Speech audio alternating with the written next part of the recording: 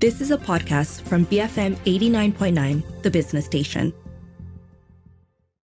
Good afternoon. This is Earth Matters on The Bigger Picture. I'm Juliet Jacobs. It's a very familiar tale here in Malaysia, a sprawling virgin rainforest cleared for development or plantations. Despite pledges to protect our intact forest made on the international stage, back home we seem to keep hearing of more forests being degazetted or earmarked for development. So in the case that we're going to discuss today, which is in Pahang, the site in question used to be part of a forest reserve in the Chini Bera Forest Complex, home to Orang Asli communities, a wide array of wildlife too. But now, as environmental journalist Lau Yao Hua puts it, all that remains are silty logging roads winding across the shrubby landscape. So Yao Hua, who is the co-founder of Makaranga, joins me today to share more about the three-part story that he produced and published on Makaranga, which was done in collaboration with the Pulitzer Center's Rainforest Investigations Network. He's going to get us up to date on everything that's happening. Welcome, Yao Hua. How are you today?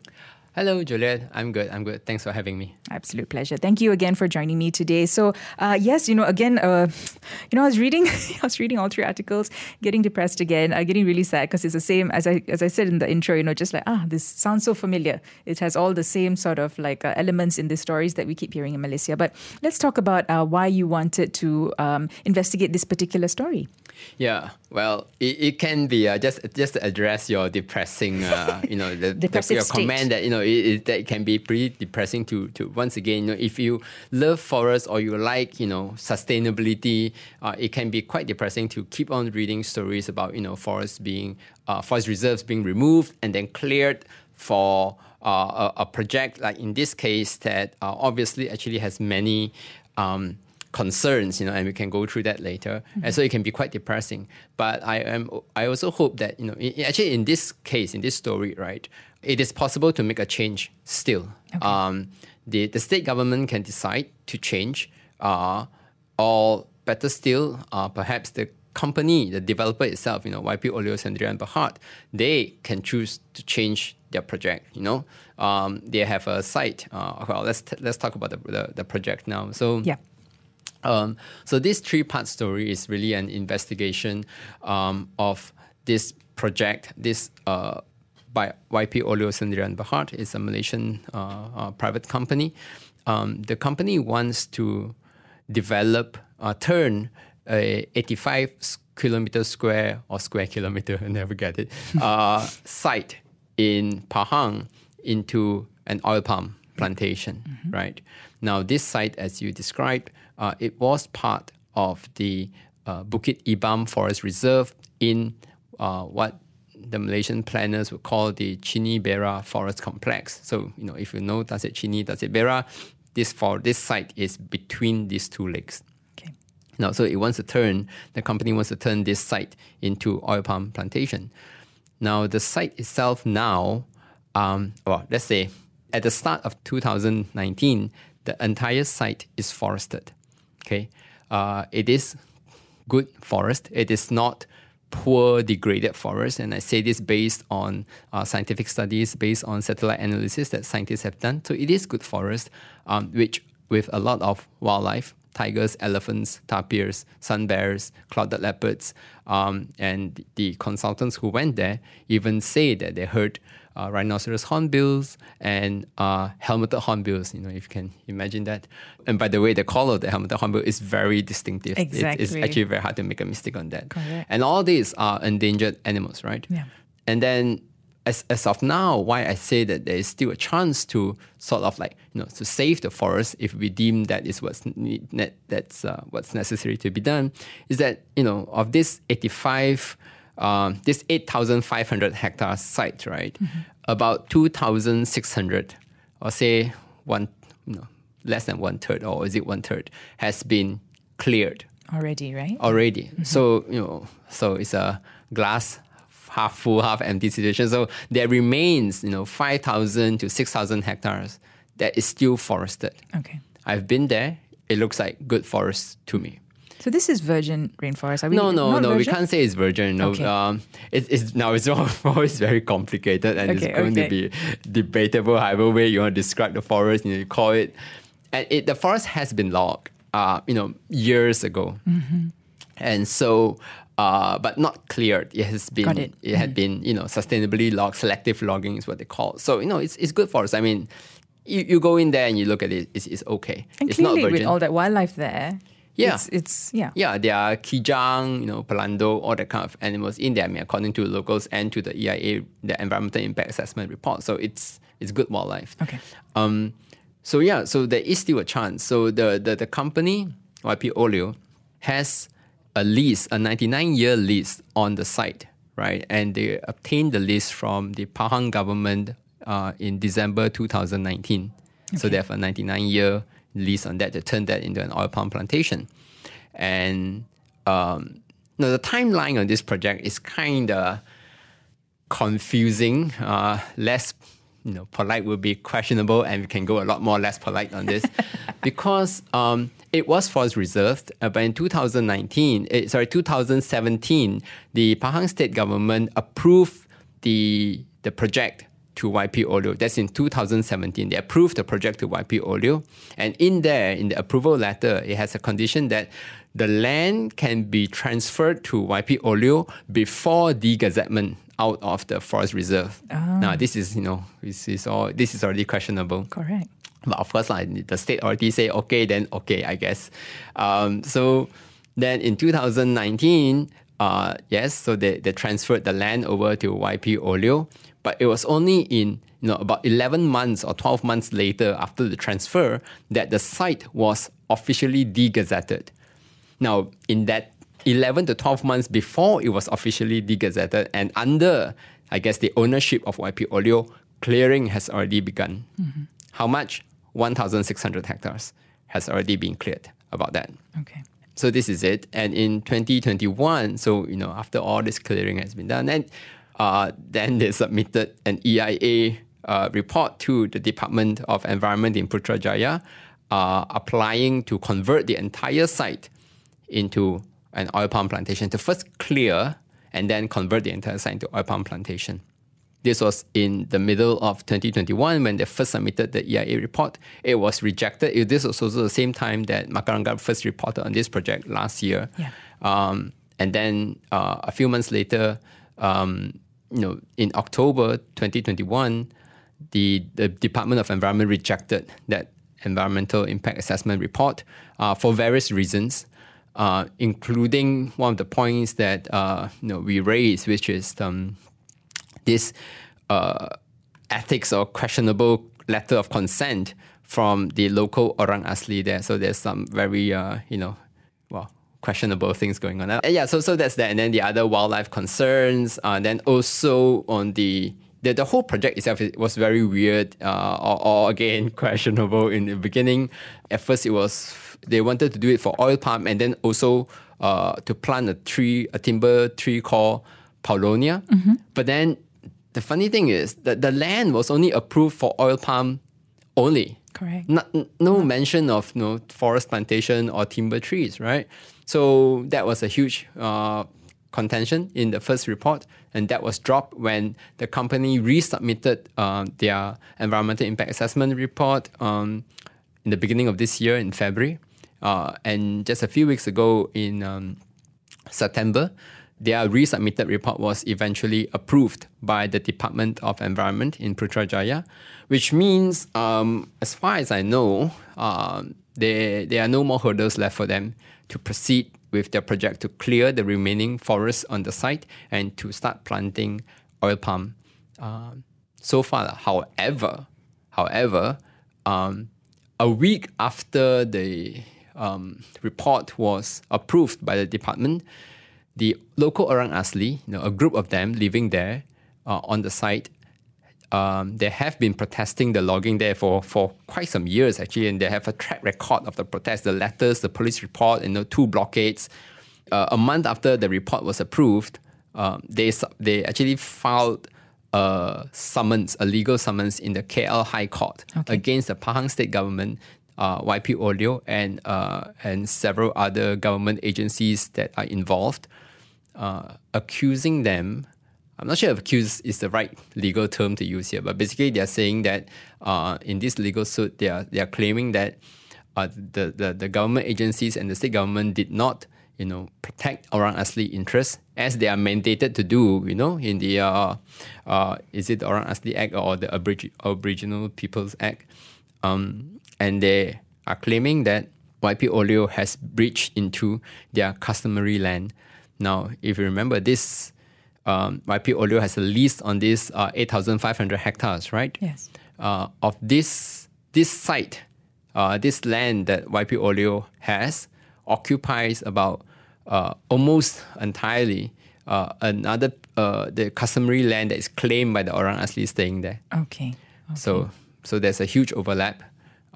So that is a problem for the Orang Asli, and some of them, they're like two groups there. One group agree with the project, one group disagree with the project and are holding up blockades and stuff like that. And then there's another group that actually has agreed, and they say they truly understood the consent letter that they signed last year, and they agree with it. Yeah. Okay. All right. But in situations like this, do they need consensus in that sense, or just do you know? By right, they should. There is no social impact assessment needed for this project. Only an environmental impact assessment. Now, part of the environmental impact assessment is a social survey, sort of, to get the locals' opinions or whether they agree. Mm-hmm. I think the review would consider the results of the survey, but how much, what's the weight that it plays, I really can't tell. I think it plays very little weight. Why? Because in this survey that was done in, I think, 2019 to 2020, when, some of the logging had already begun, the Orang Asli villagers that responded to the survey, and this survey is done by the EIA consultant employed or hired by or contracted by the company itself. 85% of the Orang Asli villagers said no, they disagree with the project. Now that's 85%. Of the two villages that are within the site, so Kampung Berenggoy and Kampung Mersau, 100% of the respondents disagreed. Okay. If it's so strongly, a disagreement or a protest, you expect, okay, the project can't go through. But no, it doesn't. Many of the projects that we have seen, you can get 70%, 85%, whatever, a majority of the locals disagree with the project, and it will still pass through, right? Because it's an environmental impact assessment. Yeah. So what's the point of getting the consent letters? I think, perhaps the company really just wants to convince the authorities that, hey, they disagreed, the Orang Asli disagreed at the beginning, but now we have, because in the consent letters, they are saying that there are many ways you can interpret the consent letters because they all don't come in a bunch and the villagers say they cannot read. So, how you want to interpret the whole process, right? And there were no legal representation for the villagers when they signed it, right? So it was just the villagers and the YP Oleo representatives and officers from JAQUA, which is the Orang Asli Development Department. Anyway, so the letters, the way the company interpret the letters are that the villagers sign it agreeing to YP Oleo developing that land into oil palm, and also the villagers get 8 families there. Each family will get 1 new house built by YP Oleo. And that's it. So that's the consent letter. I think the YP Oleo would have felt that such a consent letter would be useful in getting their EIA report approved by the Department of Environment. Whether it was strictly necessary, I do not know. Okay. Yeah. All right. Okay. Let's just go for a quick break, Yao Hua. When we come back, let's talk maybe about, I guess, some controversy.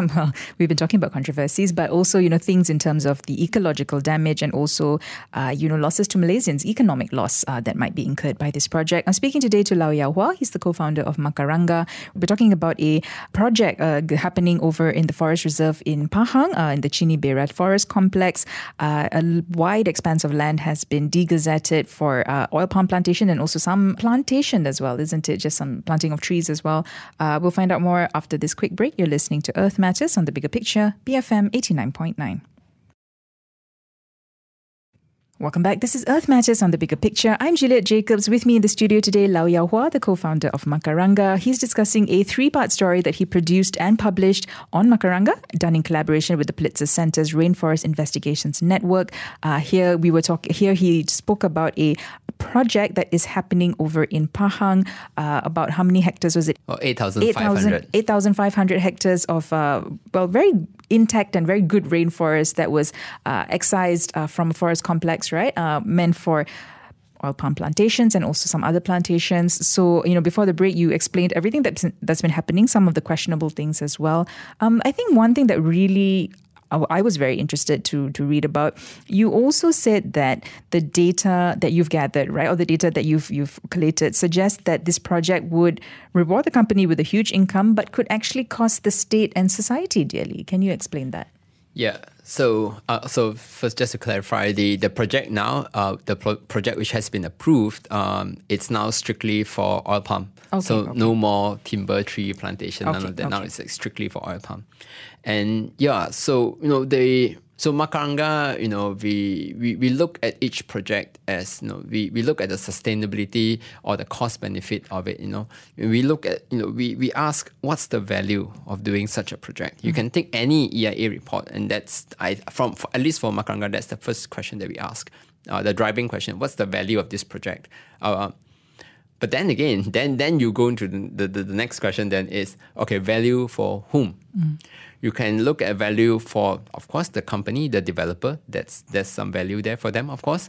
The value for the state, and that concerns, maybe taxes, maybe job opportunities, votes, definitely. And then future costs, for example, say carbon credit, or if there's a disaster risk, all the damages that will need to come into it. So those are for the state. And then for the citizens, right? For the people who are staying there, what's the value of this project? And then also for people who are not staying there, maybe people like you and me, definitely you and me, we are not staying there. What value does this project add to our lives, to our nation? So we look at all that. Of course, it then becomes very complex. So let's, we can start small and look at the value for the company first, and then for the people, for the state that approved the project. Now, this was a forest of 8,500 hectares. The project is to clear the forest and turn it into oil palm on a 99-year lease. Yeah. So what's the value of this project? The company would, of course, get profits or revenue from the logs that they clear from the forest. That's one main value. Then they can get value in terms of the oil palm products, right? The fresh fruit bunch that they sell from the plantation. So those are the two main ones. The EIA report actually reported a third one, but I think there was a mistake, so let's forget about that one. Okay. So the logs. Let's talk about the logs for the company. In the EIA report, they did not estimate the value of the logs that would be first cleared from the land.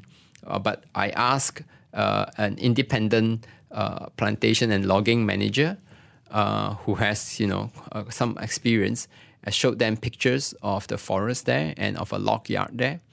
And they say, they estimate that the clearing the site, the remaining 2/3 of the site, not the entire site, I'm just talking about the remaining 2/3 of the site, would garner above 160 million ringgit. Okay. So now the entire site can be cleared in 2 years. The remaining 2/3 can be cleared in 2 years. So you can think there's in 2 years, YP Oleo and its contractors would get 160 million. And that's actually a conservative estimate. Yeah. Okay. If you take a huge discount as an error margin of 50%, you will still get 80 million. Okay. Then, so that's the first windfall profit for the company. And then if you go to if you look at the oil palm product sale, right? The EIA report consultants themselves estimated that to be about 90 million ringgit for the first 30 years. Okay. So that's that. Now, so obviously the company has a lot to gain from the project. But for the state, however, they will gain in taxes for sure. They'll get premium. The company itself paid 21 million ringgit as a premium to use the land. And then every year, they're supposed to pay about 2 million in land tax. So that goes to the state. However, clearing the land means that there will no longer be any selective logging, going, forever in the future, right? So for the first 30 years, the consultants estimate that the state, or not necessarily state, but the loss of those forests, will incur lost revenue of 170 million, because you can no longer sustainably log the forest. And then, of course, there's also carbon credits, which you could have gotten. That's about 77 million. So if you put that all together, these losses, right, in missed opportunities because the forest is no longer there, will come up to about nearly 250 million ringgit of a lost revenue. And who suffers this loss? Definitely not the company. I would say it's the state and the citizens. But of course, the company gains, the logs and the oil palm, and that adds up to about also 250 million. Wow. Okay. So it doesn't balance out, because all the gains go to one party and the losses are suffered by another party. So just based on this, this becomes a rational, becomes a question, why then should such a project be approved and be supported? So that's one question to ask. Now, of course, there are other losses to the society, to the locals staying there. The locals want a certain lifestyle, and they have been staying there, but now they are going to lose that lifestyle, most likely, and they are asked to move from where they are staying to another place with new houses. Some agree, some disagree. So for us, you may think, it's a great deal. You get a new house, but not everyone wants that. I can say, I'm going to take over your place now. You've been staying here for generations. I'd like to take over your place now. I'm offering you a new house.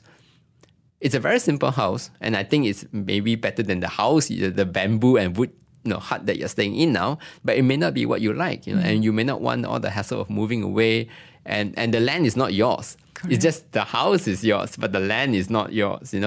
So you may be afraid that if I stay and then move away, what if 5 years down the road, something changes and I'm asked to move again, right? And then I become a nomad, right? I was a nomad by own choice, but now I'm a nomad by force. So, you can, I think we can understand the concerns of some of the local orang asli there. And of course, then the other costs to it, like ecological costs, which is definitely irreversible. The biodiversity that will be lost. The forest that would be lost, right? Just the biodiversity would be lost. The soil that would be lost, and the wildlife. I'm not sure. Do you want to talk about the tigers? We have been talking about tigers all the time, and people always say they want to save tigers. But what the heck? I look at this project and it's like, wow, the top management of YP Oleo. Okay, this is where I get into a rant now. The top management of YP Oleo are associated with state government, with Pahang royalty family members who speak strongly and have put efforts into conserving tigers, into protecting tigers. And they are also associated with, the company itself is, strongly associated with a Thai energy company that are saving tigers in Thailand. But here they are not. So it gets really frustrating, and none of them respond to Mak Rangga. It's not as if we are accusing them of without giving them a chance to respond. They just do not respond to our questions. I ask do you know what's happening? How do you reconcile your actions here in Malaysia with that in Thailand? How do you reconcile this tiger habitat destruction with your efforts to protect Taman Negara only, perhaps? So it's very frustrating. Sorry for the rant. No, really, really appreciate it, because people don't connect the dots, right? And that's I guess that's it, like greenwashing, right? That's happening. We say one thing, to the public. There's lots of photographs. There's lots of, publicity on that. But what's happening there? If you guys didn't do this investigation, who would know about this? I think sometimes, very often we also hear people say that we have to compromise. Yes. We give this part away, we protect another part which is more important. We can't win every fight. I guess that's true, and you can be strategic about it. I would agree. However, this is not a small part to lose. Now, the Chini Bera Forest Complex is made up of several forest reserves, the largest of them being the Bukit Ibam Forest Reserve. Now, that's a huge forest reserve. And already this forest complex, right, it connects Tasik Chini and Tasik Bera, so two freshwater ecosystems. It also connects. It's an important part of the Central Forest Spine network in that it connects the Greater Taman Negara Forest Complex in the north in Pahang to the Endau Rompin Forest Complex in Johor in the south. So crucial, yeah. It's crucial. And of course, the developers and whoever is a supporter of the project can say that, we are only taking out, 8,500 hectares of this. And I cannot remember the total acreage of this place now. I mean, it's a huge place. We're taking only I remember it's not 10%, it's less than 10%. We're only taking out less than 10% of it. There's still a lot more of it. However, it's if you look at the forest complex itself, right, you can clearly see that over time, in the last few years, parts and parts of it has been cleared, taken away. Eventually, we hear this same argument again. If you go from 100% to 90, 80, 70, each small cut, eventually when it hits maybe say less than half and it's fragmented, then there comes the argument, this forest, not much ecological value lah. Might as well, remove it lor. Yeah. Replace it somewhere, don't know where. So then you have the whole forest gone. It's just a matter of time if we go on this trajectory. But as I said right at the start, right, there is a chance to stop it, right? There's a chance to reconsider the plan to clear the remaining forest and convert it all into an oil palm plantation. Now there are options, and the conservationists and the forestry consultants that Makarangara spoke to offered plans, what can be done here. Of course, the best plan for them is to don't touch the forest at all. For sure. But that may not be very palatable for the state government. Yeah. It's totally viable. I think it's totally viable because what they have already earned from clearing that 1/3 should be more than enough to cover what they have invested in. So if the company goes away right now, would it be loss making? I don't think so. Okay. I don't think so. So, would you be happy with several million profit? I don't know, Juliet, you and I, we may be happy with that, but who knows what about other people. Correct. But anyway, I'm saying that if they leave now, it may not be exactly loss making for them. But there are also other things, right? The Pahang state government can choose to apply for ecological fiscal transfer from the federal government. The federal government has been increasing that allocation over the years from 60 to 70. I think this year, what was it in the budget? I can't remember now. But they increased it again. The Pahang state government will say, we want the revenue. Then you can apply for this EFT to preserve the forest. And there are, of course, also lots of other capital available worldwide now to help developing countries like Malaysia in our climate action. Well, carbon credit is one way that you can earn from this. I mean, not necessarily YP Oleo itself they can earn, because you who wanted to cut it and then now you're not cutting it, you first excise it and then you say you want to cut it, and then you come back, you want to say the same person saying they want to save it. It's probably not going to work because you are the one person playing the whole game. But one way or another, I think the state government can find a way to earn, to still make a good revenue from this forest and keep it. I mean, ecotourism, of course, that can be done. So And can I just ask, I'm not sure if I got this wrong, but did the experts that you speak to also said that, this plantation could be anywhere else? There are other land available. Yeah. It doesn't have to be in this beautiful, I'm going to say beautiful rainforest, but this very critical. No, it is beautiful. Once you're in there, there are small ponds. It's quite flat. There are some hills into the north, but it's relatively flat. So it's, there are plenty of idle agricultural land available in Peninsular Malaysia. In Pahang, I think the statistics from 2019 was about, 90,000 hectares or close to 100,000 hectares of idle agricultural land available in Peninsular Malaysia. And so oil palm can be planted here in this land or rubber plantation. However, having said that, Pahang itself has over 20,000 hectares of this idle land. Having said that, I think that the planters can also argue that all this idle land are scattered all around. It's not clustered together. So how can you expect us to plant, several hectares here, several hectares there, several hectares there? It just doesn't make economic sense. It doesn't make logistical sense. I get that. So that's a counter argument.